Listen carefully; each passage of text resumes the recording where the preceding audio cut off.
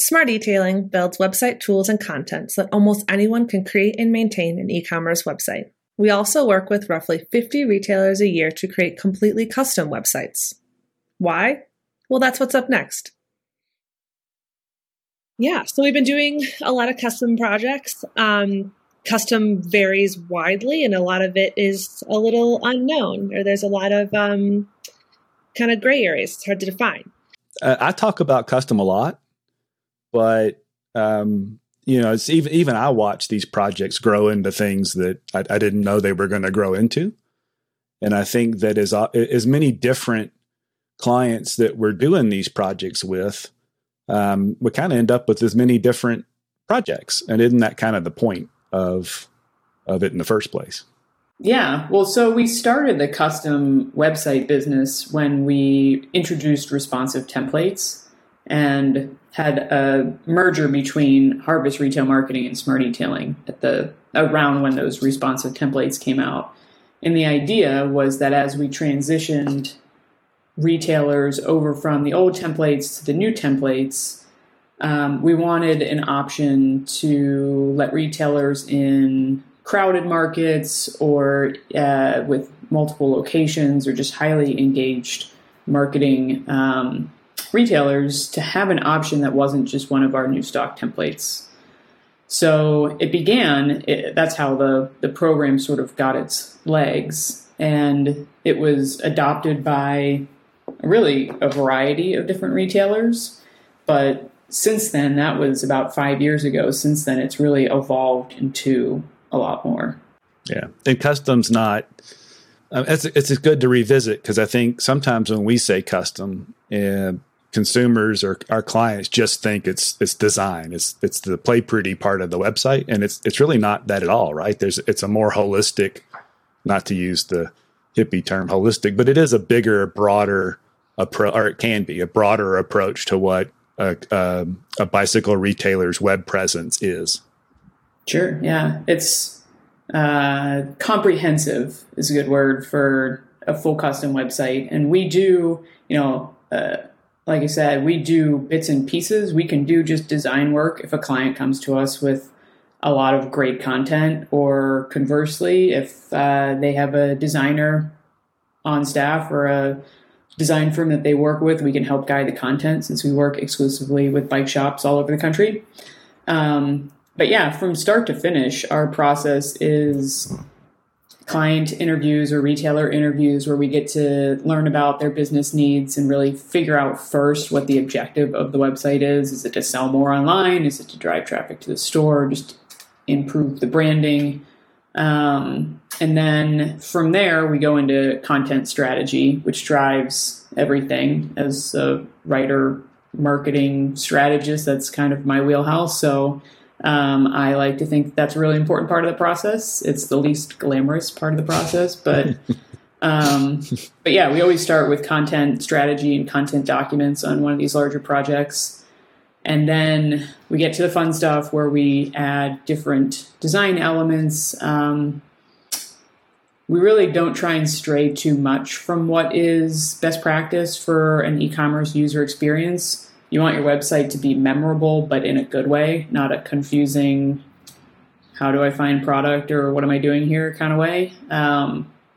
So yeah, we work with, whatever brand elements or brand guidelines that a retailer might have, or we help establish them. And then we do full development, full testing for quality assurance across all devices. So yeah, it's really, like you said, holistic or comprehensive. Yeah.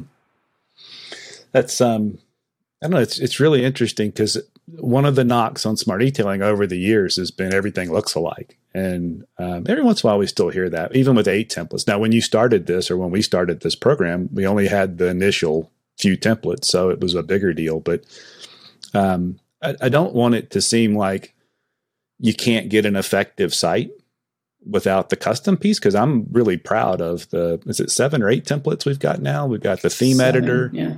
And there's so many options. And it came up this week. And I think, my answer was, well, sure, if everybody picks the same template and nobody changes it to their brand colors, and nobody updates what's updatable, then yeah, they're going to look alike, but it doesn't have to be that way anymore. And the underlying piece, even with the fully custom piece, the underlying engine is still the Smart Detailing engine. And so I think I want to make sure people don't think you have to have custom to have an effective site. Yeah, absolutely. And I think an important note too about some of our sites, or maybe stock templates looking similar, are there are certain elements that we keep in the same place across all templates, like for a good reason. You know, you'll always find the search bar on the right side, you know, below the kind of built into the header. Or you're going to find the locations pin in that same place because that's where consumers or visitors to your site expect to see them. So, you know, there's elements that are just kind of run throughout our sites, but the look and feel can change greatly even on those stock templates. And then too, if you just look outside the industry, not our industry, but all e-commerce, there's a commonality to that for those same reasons you just mentioned, Susie, is that once you've got somebody at a point where they want to buy something, you don't want unfamiliar or surprising. You want them to continue in that flow of, let me get checked out and pay somebody and get my stuff. Yeah, it reminds me of getting in a rental car, which I used to do once a month, but haven't done in, over a year. But when you get into the rental car and everything's familiar, it's a nice feeling. When you get into a rental car where they've tried to put the volume button in a different spot or do something fancy with the ignition, you're like, it's neat, I guess, but I'd just like to get from point A to point B, and this is not very helpful. So, yeah, like I want to reach for my turn signal in the same position no matter what car I get in. Like, yeah. Perspective. And Stacy, I've heard you, when we talk about custom, I've heard you not so much that custom's not the right term for what we do, but it seems to impart some kind of meaning that isn't there. Like you don't really care for that term, do you? I don't. And as a marketer, not being able to come up with like the perfect set of words to describe the business that you work in every day is a little bit frustrating. But I don't know. I think custom has a little bit of an elitist or an exclusive connotation, but definitionally, it's just a product or a service that is tailored to an individual, in this case, retailer or business. And that is exactly what custom is. We have a process. We have a really defined process so that there's no confusion, so that we're efficient, so that we're not wasting retailers' time because they're very busy in their shop. But in terms of what we do or the solutions that we come up with, there's no one right thing that fits any particular bike shop. That's why they're coming to us for help. So I think that at its core, it is the right word, and we can't think of one that's better. But I don't like the fact that some people probably hear it and think, oh, that's going to be expensive, or, oh, that's just for the top tier retailer. We work with so many different types of bike shops that there is probably a custom solution that works for just about everybody. Yeah, I think people, businesses of all sizes decide they need to tell a story a particular way, or, bring their staff into the picture a particular way, or their area of the country that they operate in has a story about it, or features that need to be brought in. And the templates we have, the content we build for the library that's part of every subscription, it's really good, but it can't be hyper specific because it has to be useful for, retailers across North America. And I think that's where we see even single location, relatively small stores are drawn to some custom project or some way to make the site theirs, because it is about that. I mean, they didn't just move into a strip mall and throw some racks in and sell bikes. They moved into a cool building and they hired an architect, and this is just an extension of that. I've been at Smart Detailing now for like 4.5 years. I came in like right after the merger with Harvest, so it was like kind of a wild time to, I don't know, get introduced to the company, and like there weren't clear processes for things. But anyway, I've always been in marketing.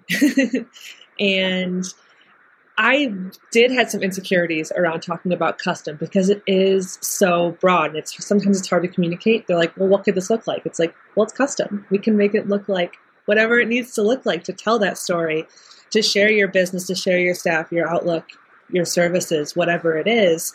And I still, 4.5 years later, that aspect of our business and service has come so far. And every time we have a custom project, whether it's a full website for a multi-location retailer to a new cool banner to highlight a feature or a landing page to, communicate a unique service that a retailer has, every time I'm blown away and I love it.